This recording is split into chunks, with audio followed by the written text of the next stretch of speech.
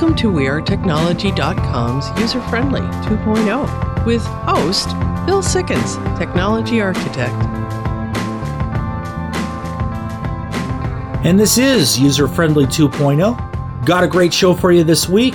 Got a number of different topics we're going to be covering. We have a Q&A this week and have some really good questions on that and some interesting news items coming up. And we're going to be doing a segment talking about something called Alphabet Squadron. We recorded it a while back. Jeremy and Gretchen, this was something you did. Give us just the real quick, what is it? It's kind of like a book discussion. Yeah. It's our standard book discussion about a book called Alphabet Squadron. Yeah. So definitely Star Wars, right? Yes, yeah. Yeah, that would have been a real, rough guess. Even when I'm wrong, I'm pretty much right on that. Hey, I've been talking about Lord of the Rings lately, so... Yeah, this is true. This is true. We've had a couple of good segments on that and actually gotten some questions in on it. In the next couple of weeks, I think we're going to put those up for you guys to answer. So it's almost going to be a Lord of the Rings trivia and test your knowledge out there. One of the other things I'd like to invite everybody to check out is our Tech Wednesday. It's a blog over at theanswerportland.com.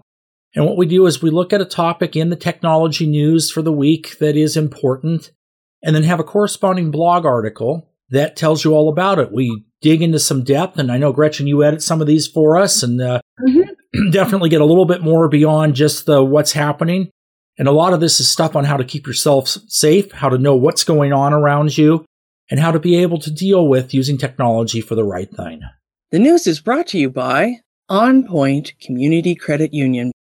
OnPoint Community Credit Union believes that money is personal and financial advice should be too. Visit our newest branch in Sherwood today, federally insured by NCUA. OnPoint Community Credit Union. So what's in the news?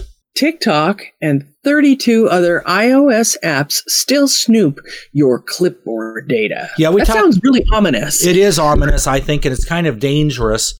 And there's actually an extra layer to this that makes this even worse. So to start out with what this actually is when you use a computer or a smartphone, which is basically a computer, and use a function like copy and paste, where you're copying into the computer and then pasting it back down, that uses a function called the clipboard. And the clipboard will have data saved to it so that you can copy between apps and all of these type of things. And what they're doing is these applications are calling to see what's on your clipboard and then sending that information somewhere. And that really disturbs me because how many people copy-paste passwords or little security codes that are sent to them? Or checking account numbers or Bitcoin keys or all of that kind of stuff. And this actually goes a step further because iOS has a feature that if you're in 10 feet of another device, you can share the clipboard between devices. So now you have a situation where a rogue app is running on one of the devices. It can actually pick up the clipboard information of the computer or the other things that are around it. So while it's a great feature that you can cut and paste between equipment like that, it definitely has this end of it. So it's something to watch out for. And hopefully something they'll get fixed. I have a feeling Apple's going to probably block the function that calls for this eventually. But right now, it's just something to be prepared for and know that it's another thing that the bad actors can maybe get to your information. Source code leaked from multiple companies. Yeah, and these multiple companies include some of the big names like Nintendo and others. Yeah. And what's going on here is a lot like when the bad guys get in and steal passwords or financial accounts. They've gotten into these systems here where they've actually been able to steal the source code from various programs, applications, games, that type of thing. And this is a bad thing for a couple of reasons, but the biggest one isn't so much the idea of intellectual property theft from the companies, but is more if the cyber criminals have access to source code, it's a lot easier for them to figure out the weaknesses in given software because they can see how it's written, how it runs, and have a little bit better idea of where they can get into it to steal information and that type of thing. Then the next layer is, of course, the intellectual property theft. And what it looks like has happened here is there's tools for dealing with proprietary data that the users, the employees at some of these companies have been a little bit lazy with or not set up right. And in some cases, these companies don't even know that this has happened yet. CES 2021 show canceled. Yeah, and the ongoing list of cancellations, we're starting to hit 2021. CES stands for Consumer Electronics Show, and it's the big show that's been held for many, many years in Las Vegas in January.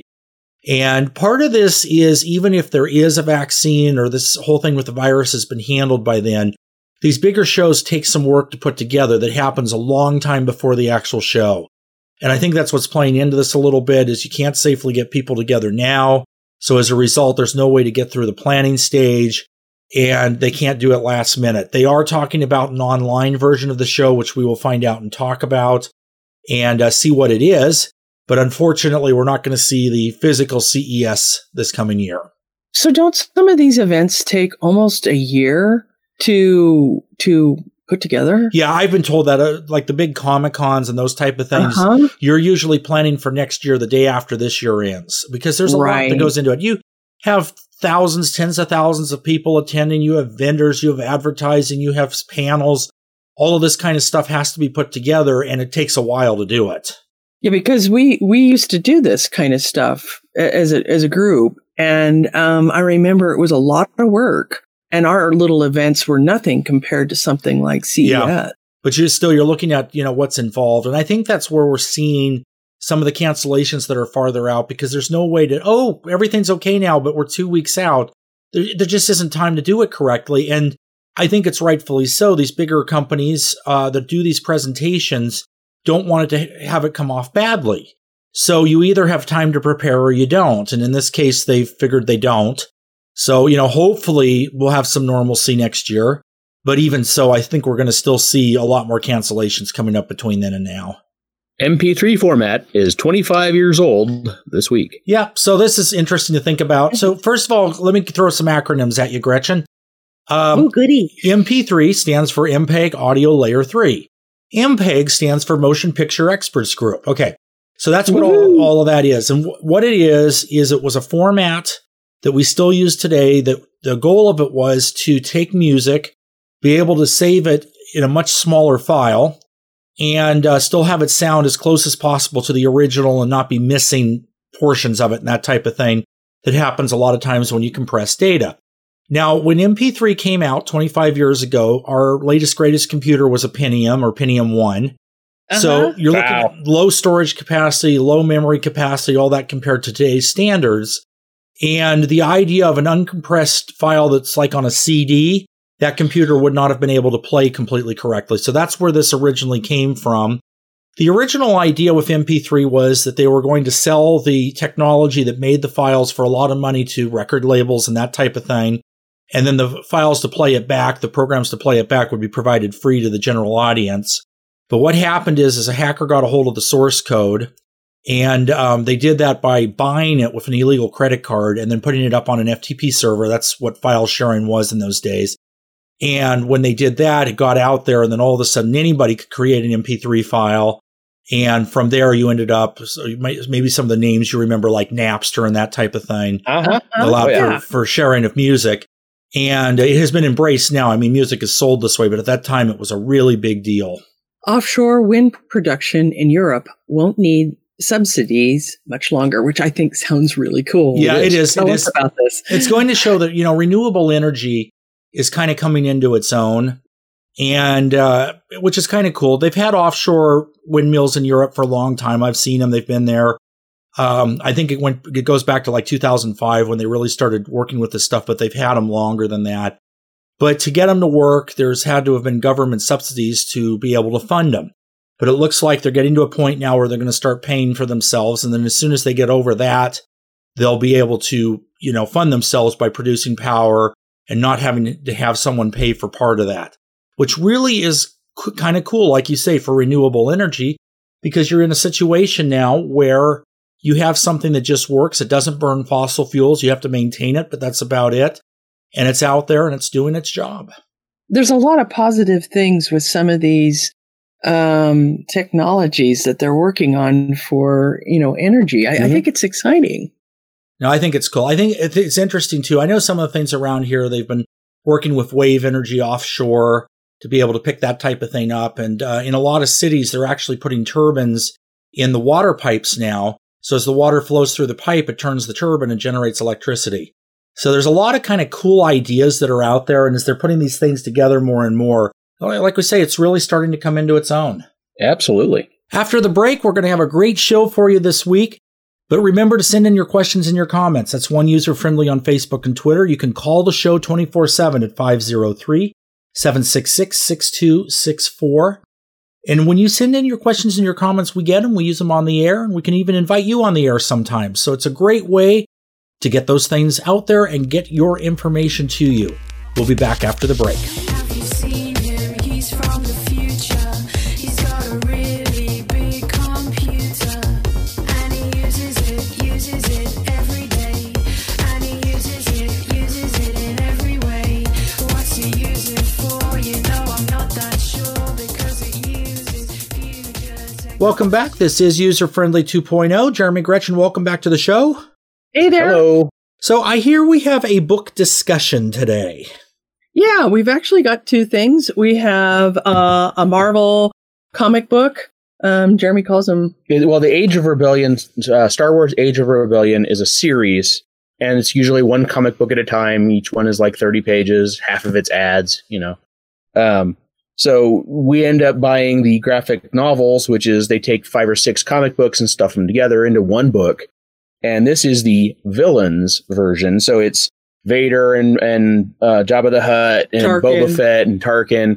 And it's a series of different stories, but it only is about them. So we're not reading one story about Vader and then Luke and then, an old story about Yoda or anything. This is all just the villains. Just the so-called bad guys. And IG-88's also in this one too. So yeah, it's pretty cool. It's a nice series. The art's pretty good. The stories are good. I didn't care for the Tarkin one. I didn't think it suited his character, but I thought the Jabba the Hutt one was done well, though. Yes.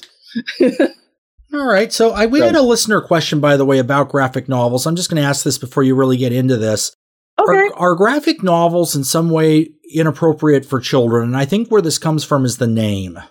It depends on the story, because there's some versions of graphic novels that are adult material. Right, okay. It's like a different genre. It's a different genre, but the idea of a graphic novel is you've taken several different, instead of having to go collect 50 comic books, you collect 4 graphic novels. And graphic refers to as pictures, not as in explicit material. Right. Okay, so I guess a good rule of thumb there would be to look at what your child is getting before they get it, just to be sure. Because, exactly. But it doesn't mean by definition that it's adult-oriented material. Right. There's, I think, like a lot of high-end Japanese material that is for adults. It's definitely grown-up stuff. Okay, so so just check it out. It's always a good idea to know what your children are reading anyway. All right, Age of Rebellion Villains. What did you think of it? I liked it. I like the comic book series anyway. I enjoy comic books. I grew up with them a lot. But this is, my favorite characters except Tarkin. But Boba Fett and Vader, and there's a really cool one with Jabba the Hutt in it that also has Boba Fett. There's a really cool story about IG-88. It's a good series. Marvel Comics is doing a really nice job with all of the Star Wars comics. Oh, that's good to hear. There's this reputation that Marvel's good at movies and DC's good at the books.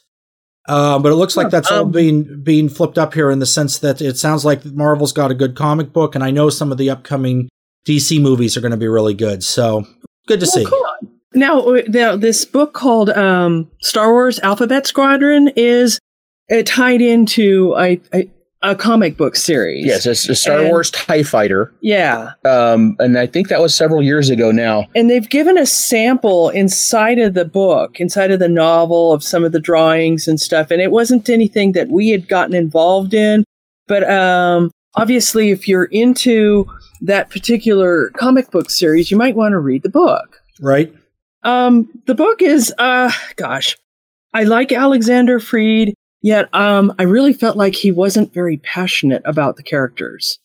I had a hard time feeling like he was in love with the characters and that these were awesome people that he just totally wanted to tell a story about. I get that impression when I read stuff about Admiral Thrawn by Timothy Zahn. And now I can't remember the lady writer's name, but the Dark Disciple novel, which is another Star Wars novel, I really felt like that she totally cared about the characters and that the story was written with love. And I think this one almost feels like he was told, here, write about this, and And like he wasn't totally excited. He's really good at writing the military stuff. Right. Describing engagements and combat and the tools. He did that also in, was it Battlefront? Mm-hmm. The Battlefront book series, not the video game. Yeah, no. So, Jeremy, what were your thoughts on it? It's a good series. It's a good novel. You're getting to come up with, 20 or 30 new characters that you've never heard of before and a couple that you have. And then it's about engagements between the rebellion after the Empire has fallen at Endor. It's like a cleanup operation. So, what's left of the Empire is fragmented, not working as well as it could, but the resistance or rebellion or New Republic or whatever you want to call it has to go in and clean up whatever the Empire is trying to do.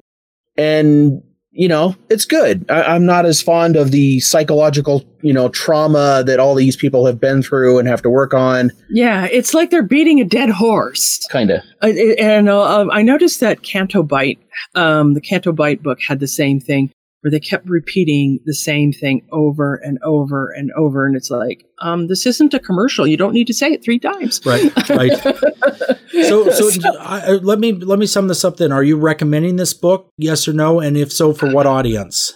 I would recommend this book. It's I don't believe it's for children, but if you like Star Wars and you like reading about, you want to know more about what happened after the Empire fell, you're going to want to read the book. It's about a specific squadron called Alphabet Squadron, and they're calling it Alphabet Squadron because they're not using all of the same kind of ship. Yeah. Right. There's an X-Wing and a Y-Wing and an A-Wing and a B-Wing and a U-Wing, so they're calling it the Alphabet Squadron. Yeah, that's where they get the nickname, which I thought was pretty clever. Yeah, it sounds like a lot went into the title, and that makes sense. And if you're going to read this book, read it all the way to the end, because there's something at the very end. That's what caught my attention. That was where the intrigue started for me.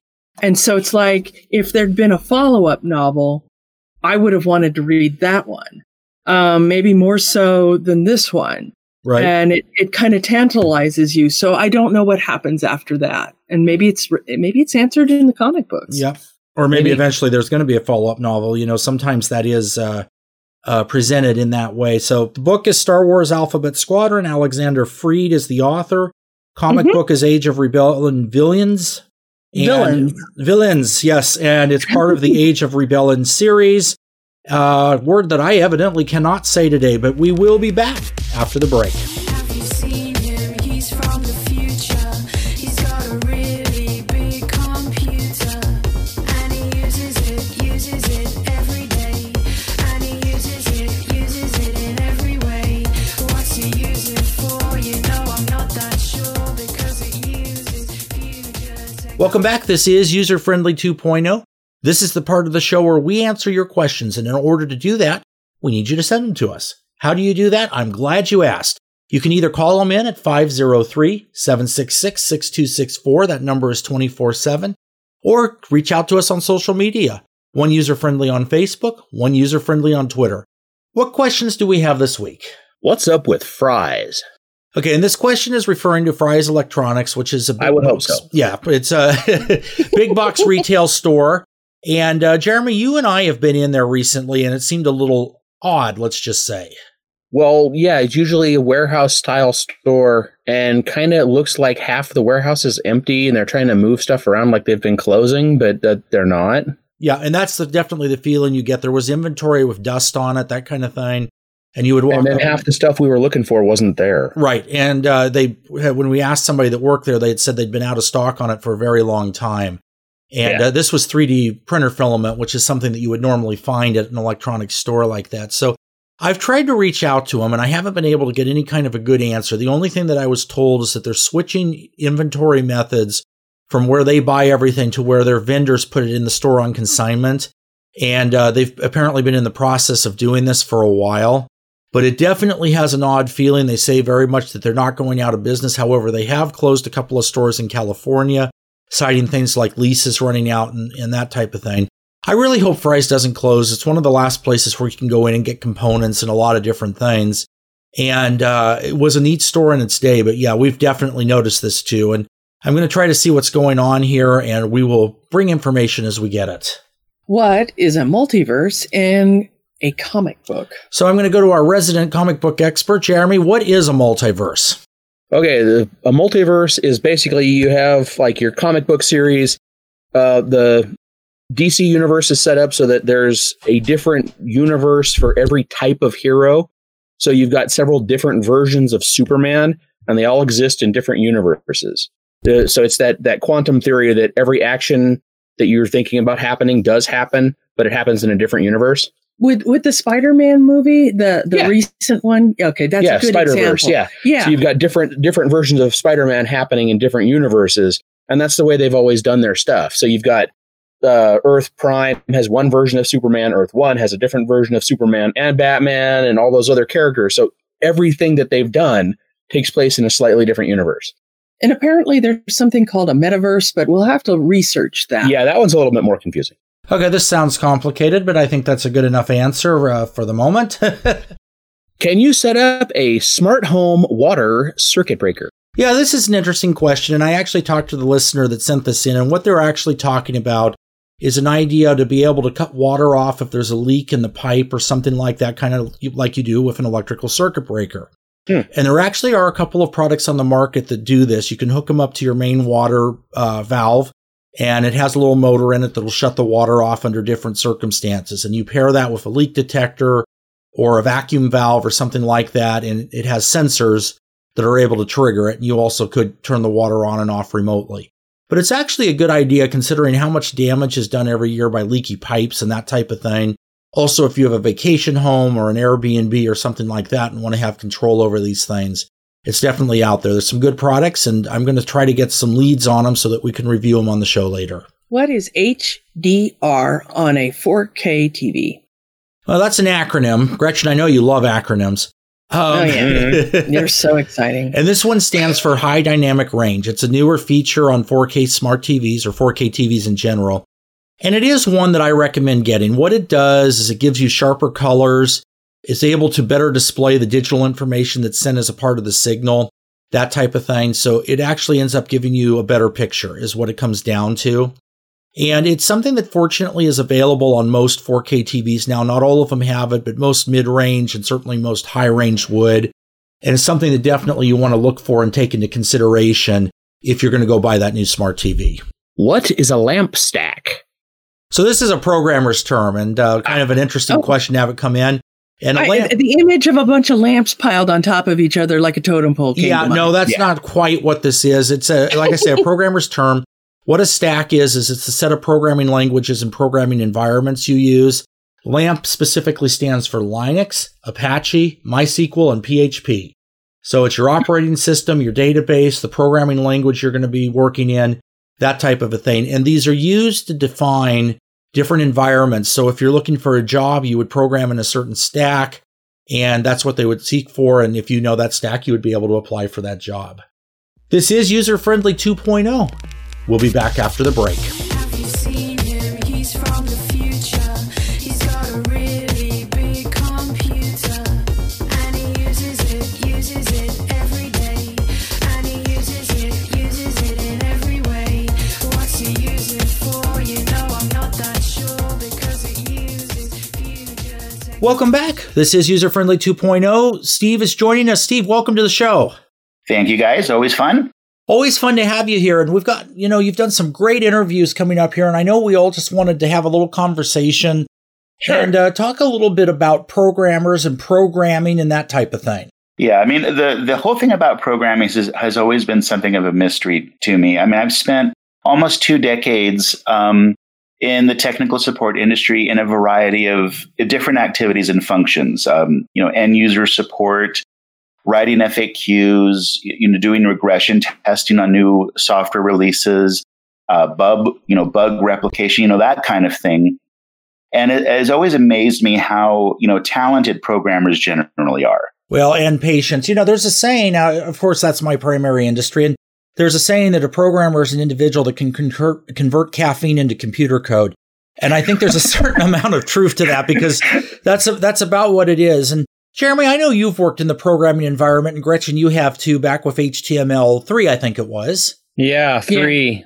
Yeah, that was a while ago, but see, a lot of what Jeremy did was like the support stuff, like with the artistic things, the artwork that would have to fit in with websites and stuff like that. And what is it, the GUI stuff? Yeah, designing user interfaces or using a website building program that you didn't have to make all the code yourself, but but I actually did do the HTML for a while. Yeah, and you worked on, and the thing of it is, Jeremy, it's an interesting point you bring up because design is completely a different discipline than programming. And, absolutely. I'm a programmer. I couldn't design a smiley face if I had to for my life. They are very different things. And there are people in the world that do both. And I know, Steve, you've had some background in programming, I think. Well, very, very little. I certainly have never been trained or any series of educational classes. Where I've touched on programming has been kind of in a support mechanism. Okay. So, like one of the applications I've supported was for creating web-based search interfaces, and they were usually Java-based, and they took the form of like an SDK, like a software development kit, or an API, an application programming interface. Right. So you had an existing software that was deployed like at an office or a company. And let's say you wanted to make a change to something on a search interface. You had the SDK where you could program lines of Java code, and then you would have to go through a process of compiling that and then deploying it into your environment, and then you would see a new change. So I did have to support, at least on a high level, that kind of end user functionality and feature implementation. Right. But I've never really done what I would consider hardcore programming. I don't have that in my background, but that's probably why I'm so amazed at what, so many of you can do from a programming and design standpoint. And I know, this is another side you bring up is the whole idea of support. And Gretchen, you worked in that area writing manuals for a while. Mm-hmm. And doing, what would that be? Technical writing, I think is the name of the discipline. Technical writing? Yeah. See, I'm more of an organizational person. See, I did websites for a long time. That used to be a completely separate thing. And you'd have this person organize the structure of the websites. And then you'd have somebody like Jeremy put in the pretty stuff. And then I'd get somebody brilliant like Bill to program all the cool, flashy, back-end data type stuff. And we would work as a team. Now you have to have all 3 of those components to be a website.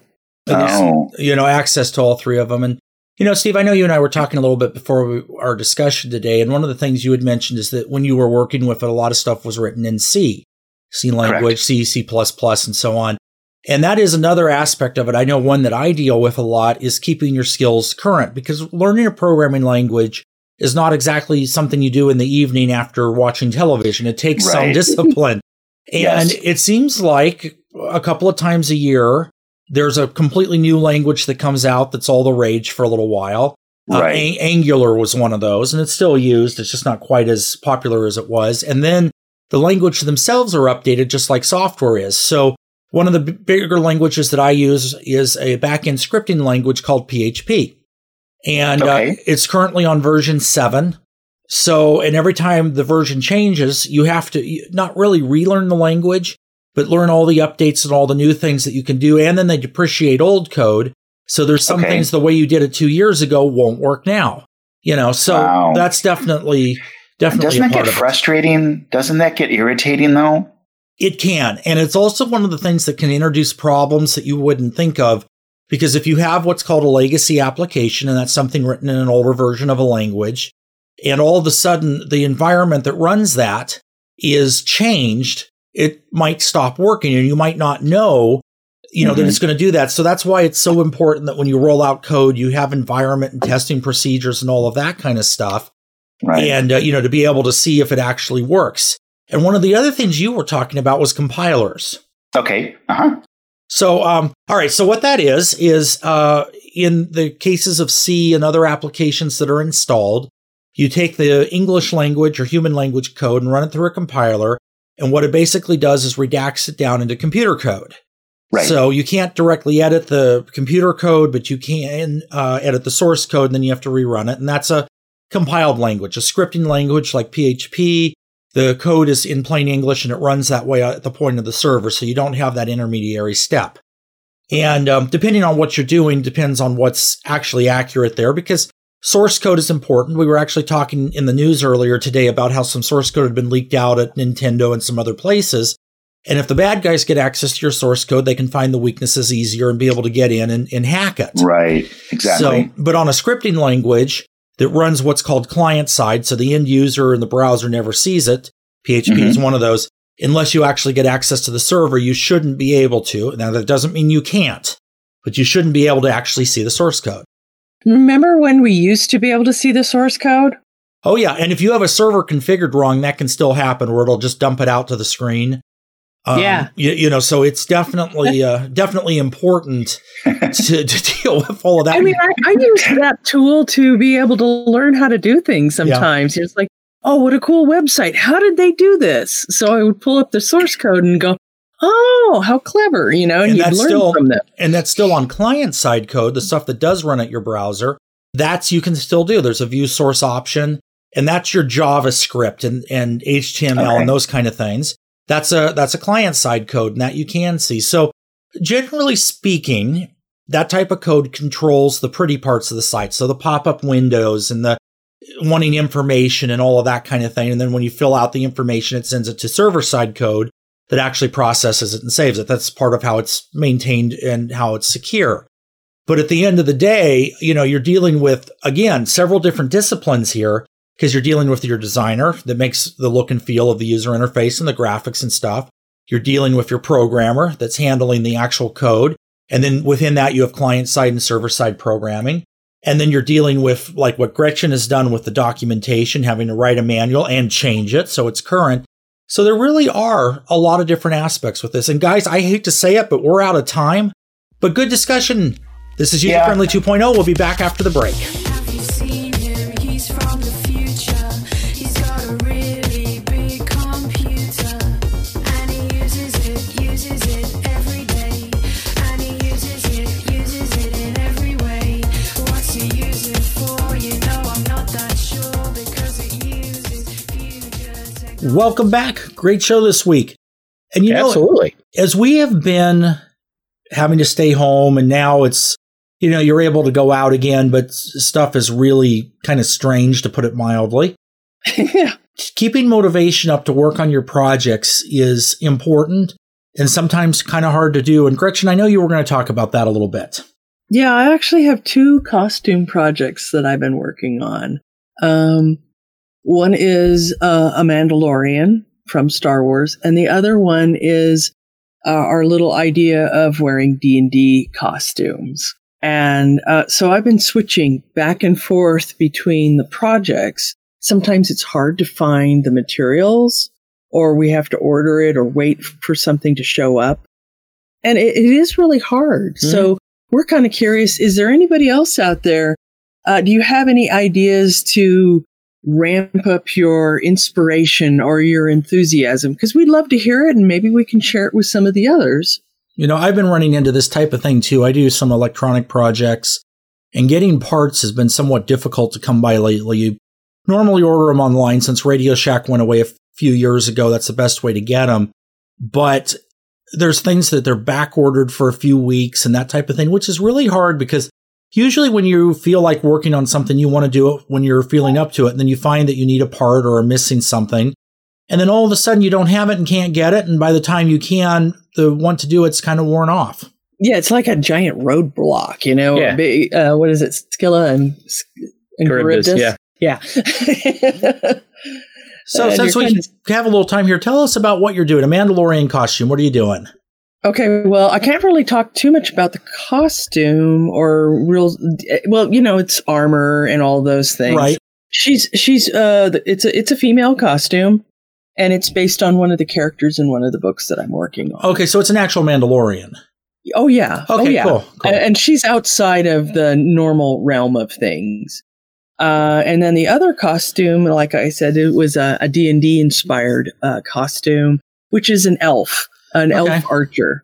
And so I've been working with leather and trying to come up with ideas of how to put things together and like arrows. We were thinking of making fake arrows in the quiver, because usually they get kind of weird at some of the shows. You don't want any kind of a weapon. You don't want an actual weapon. Well, and there's a lot of reasons for that, I'm sure. And, So we're coming up with some ideas of how to make it look like the quiver is full, and then maybe have some other arrows in there that are harmless, maybe with foam on the tips, so that we can pull it out, and stuff like that. No, that'll be cool. So you'll have to post pictures of it when you have them ready and see what they are.